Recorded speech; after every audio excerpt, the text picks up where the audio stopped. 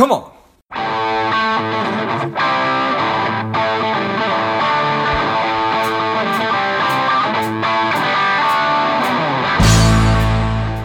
Welcome to Money Savage, a savage approach to personal finance. This is George Grombacher, and the time is right. Welcome to today's guest, the strong and powerful Pat Sweeney. Pat, are you ready to do this? Yes, I am. Excellent. Let's do this. Pat is the co-founder and principal of Symmetry Partners, an organization that designs and manages sophisticated portfolios built on logic, empirical evidence, and highly respected academic research. I'm excited to have you on. Pat, tell us a little bit about your personal life, some more about your work, and why you do what you do. Okay, well, let's see how brief I can do this. I'm 57 years old. I got in this business back in 1983, so going on 35 years in the industry. Nice. And I was a commodity trader at a major Wall Street firm for several years in New York City, down in the pits. For your listeners who remember the movie Trading Places, that's what I used to do. Okay. And after that, I traded bonds and stocks for major Wall Street firms throughout the 80s. And in the 90s, I decided I wanted to work with individual investors. And I co-founded with my friend Dave Connolly Symmetry Partners in 1994. And we turned the firm from Dave and myself and no assets under management till today. To this point, we have over 100 employees, over 70,000 clients that we work with through, about 3,000 financial advisors in all 50 states. And we manage somewhere in the neighborhood of $9.5 billion. I'm a husband and a father, and pretty much what I enjoy doing is two things. In my own spare time, I travel and I like to play golf, but my passion is really meeting with advisors around the country and trying to help them with their business model so that they can deliver a more outstanding experience to their clients. Well, I appreciate that. I think everybody can use all the help that they can get. So, well, from your experience now of 34 plus years, what do you think makes a successful advisor-client relationship? Well, at the risk of being flip, I would say to me it's quite simple. And I think a lot of advisors don't see this. They don't see the forest for the trees type of thing.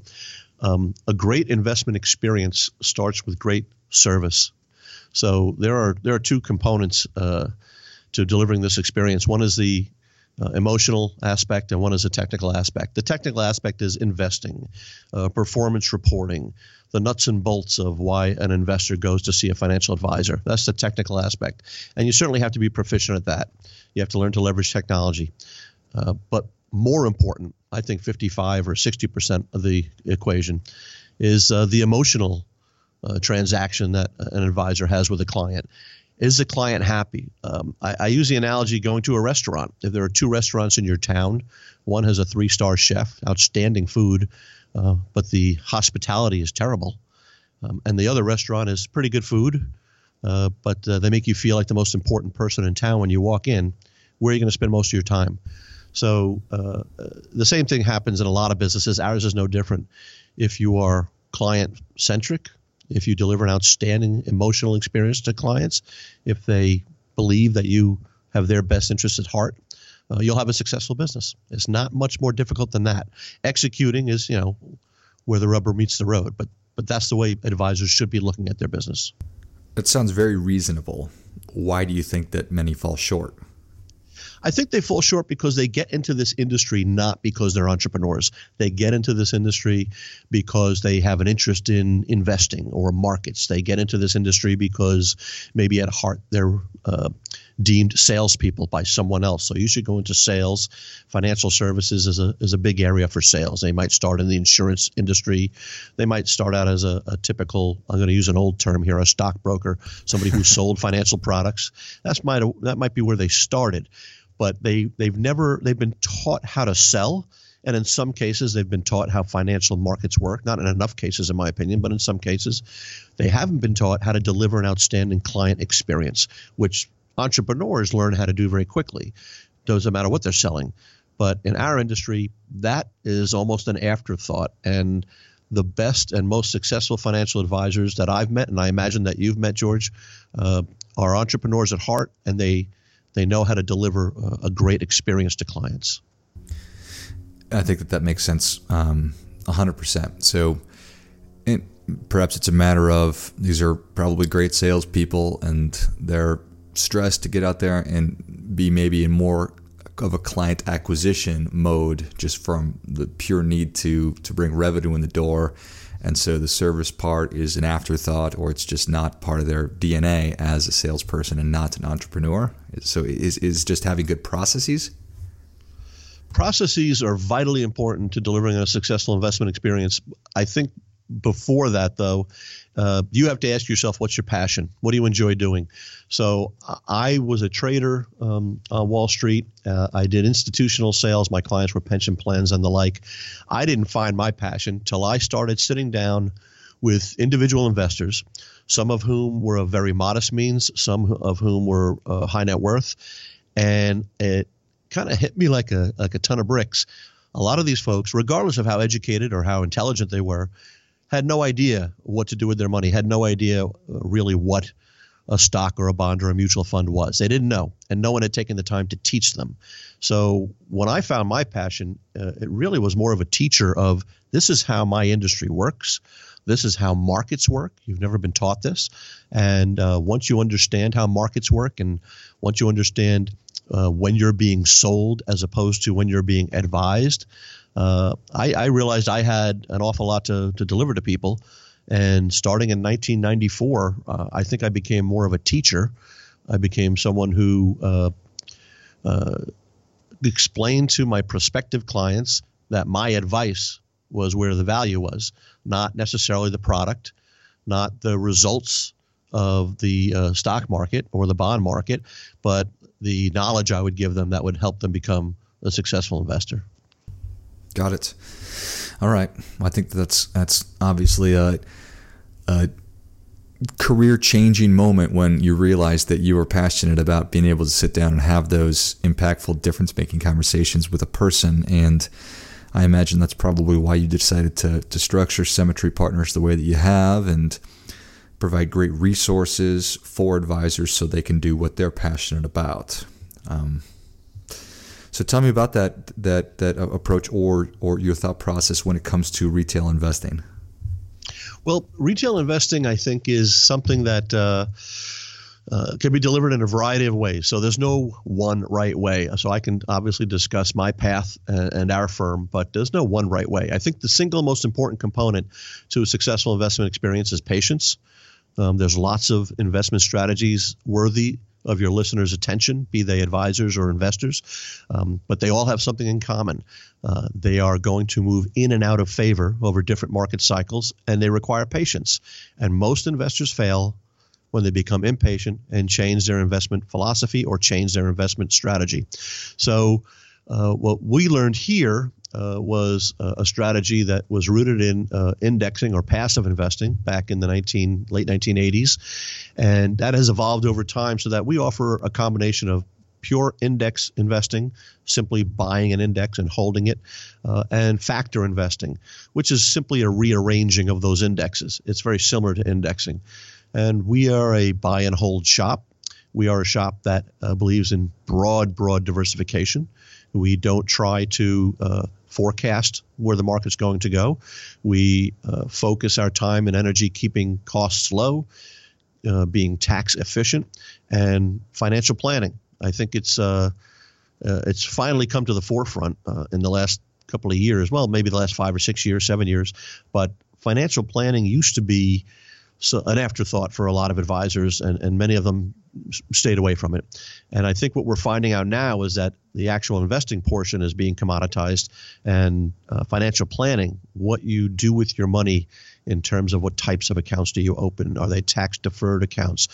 Planning for college, planning for retirement, planning for unforeseen events in your life.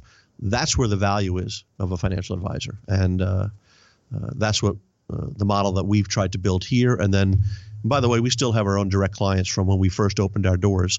So we're not just an outsourced solution. We actually have a lab here where we manage money for people that enables us to bring the latest thinking to advisors in the form of outsourced solutions, investments, marketing, technology, etc. Excellent. So Tell me a little bit about how you think that technology is, because I totally agree with you that financial planning is really going to be elevated in the future more so than it ever has been as technology impacts, I guess, just investing. But I just wanted to get your take on how you see that happening. How is technology going to impact traditional asset management? Oh, it's huge. Technology is leveraged by our industry, I'm sure, as well as it has by many other industries, meaning that we sell nothing. We manufacture nothing, right? What the financial services industry creates, if they have their priorities straight, is it creates a great experience for people. Products are very inexpensive now. Fidelity came out with 2 index funds that have a 0 expense ratio. Right. Companies like Vanguard and BlackRock and Schwab have driven fees down to next to 0. So technology has enabled us to do a couple of things. Number one, to deliver investments very cheaply, inexpensively. And at the end of the day, that's just good for consumers, because money coming out of the investment experience is money coming out of consumers' pockets. So if you're going to deliver something to consumers, you want to use technology to deliver it across a large number of clients. You have to be able to achieve scale in our industry these days, unless you have one of those models, and they're rare, where your clients are ultra high net worth and you only have 50 to 100 clients. That's a great model. It's just very difficult to pull off. So most of us have to have where in the past 100 clients would be a nice business. Now you have to have 300 clients, 400 clients and more as a financial advisor. So you have to leverage technology. The first way to do that is inexpensive investments provided by some of the manufacturers like Vanguard, BlackRock, Dimensional Funds, et cetera, exchange traded funds. All of these are excellent ways to deliver the investment experience. And the second way is through financial planning software, through CRMs. A CRM, for those in your audience who aren't aware, is simply a way to keep track of all of your clients' data in one spot, right on an easy-to-access screen. And advisors today have to be leveraging this financial planning data, have to be leveraging a CRM, and have to be leveraging, I think, some type of marketing platform to get their word out. The way I found to do this most effectively is not to try and do it yourself. Technology is most easily accessible and usable by young people. So we have a lot of young people. We have over 100 employees here at Symmetry. We have a lot of young people here. And if you're a financial advisor out there who is a sole proprietor or a small practice, interns are where you should be going to look at your local college to run these processes and to run these technologies in your office, so that you're delivering to your clients a very seamless, smooth, and very client-friendly or client-centric experience. Got it. Excellent. So as you think about the individual investor, the ordinary investor out there, from a big picture, sort of a macro picture, and then a micro picture, what do you think people should really be focused on and thinking about? Is it what the stock market's doing every day? Is it costs? What are some of those things they should really be thinking about? Well, I think I'm going to throw you a curveball here, George. They shouldn't be thinking about those things. Costs, yeah, sure. You should know what you're spending, and you should always be very forthright in talking to a financial advisor or a prospective advisor, someone you're looking to hire, about exactly what is this going to cost me. So cost is very important. Have them lay it out in terms you're comfortable with, that you understand. Where is money changing hands? Exactly how much am I paying you in for what? At the end of the day, and financial advisors take heed, clients are happy to pay you. They're absolutely happy. They expect to pay you. What they want to perceive is value. So let's take it from the investor's perspective first. The investor has to find value in the relationship.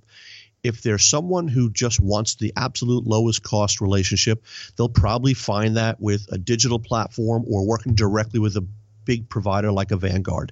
And that's where they should go. And that represents 20 to 25% of investors out there. Of that 20 to 25%, maybe half of them are doing it right, and the other half are probably being penny wise and pound foolish. Doing it right means no emotion, very hard where your own money is concerned. Staying the course when the market's moving against you, very hard. Rebalancing, very difficult to do, means selling high and buying low. Well, what does buying low mean? You're buying emerging markets right now, down 17% year to date or whatever it is. So those things are difficult to do, and there's some percentage of the public that can do that. Investors, after costs, should be focusing on diversification.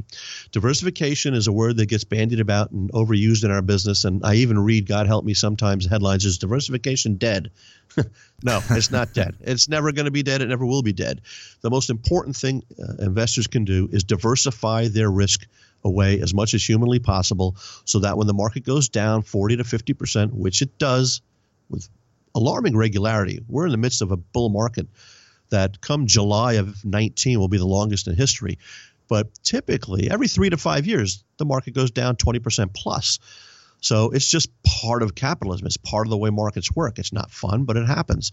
You shouldn't be panicking. You shouldn't be reacting. You shouldn't be doing something. If you're properly diversified, you should be staying the course. The only time you should be changing your allocation is for financial planning reasons. Has something changed in your life? Did you get a raise? Did you get an inheritance? Did you lose your job? Has something bad happened where you're going to have to access your money? You should never change your allocation based on what the market's doing, because no one can forecast accurately enough, consistently enough to make a change in their asset allocation that will have any positive performance over time, other than what is a coin flip. Is the change you make is as likely to do good for your portfolio as it is to do bad for your portfolio. So find the allocation that works for you. Financial advisors are good at leading people to the right allocation. And really, all you should be concerned about is stocks to bonds to cash. That's it. And be diversified within those asset classes and hold. Rebalance every year or two and hold. Focus on financial planning. Don't pay attention to the mass media in terms of what markets are doing. They have a very short-term effect on markets. Don't pay attention to what politics are doing to markets. It's a short-term effect, with the exception of tax policy. And go live your life. Go live your life and enjoy yourself. Don't focus on what's happening on financial television or some of these magazines that come out. Don't pay any attention to it. I love it. Well, Pat, Savage Nation is ready for your difference-making tip. What do you have for them, sir? Difference-making tip. So I have two audiences myself, and that's the financial advisor out there and the investor. So I get to talk to both. So my difference-making tip, let's start with the investor first, and I'll just reiterate. Tune out the mass media where financial markets are concerned. The media has a lot to offer you with advice on planning, going to college, how to pay for it, buying or leasing a car.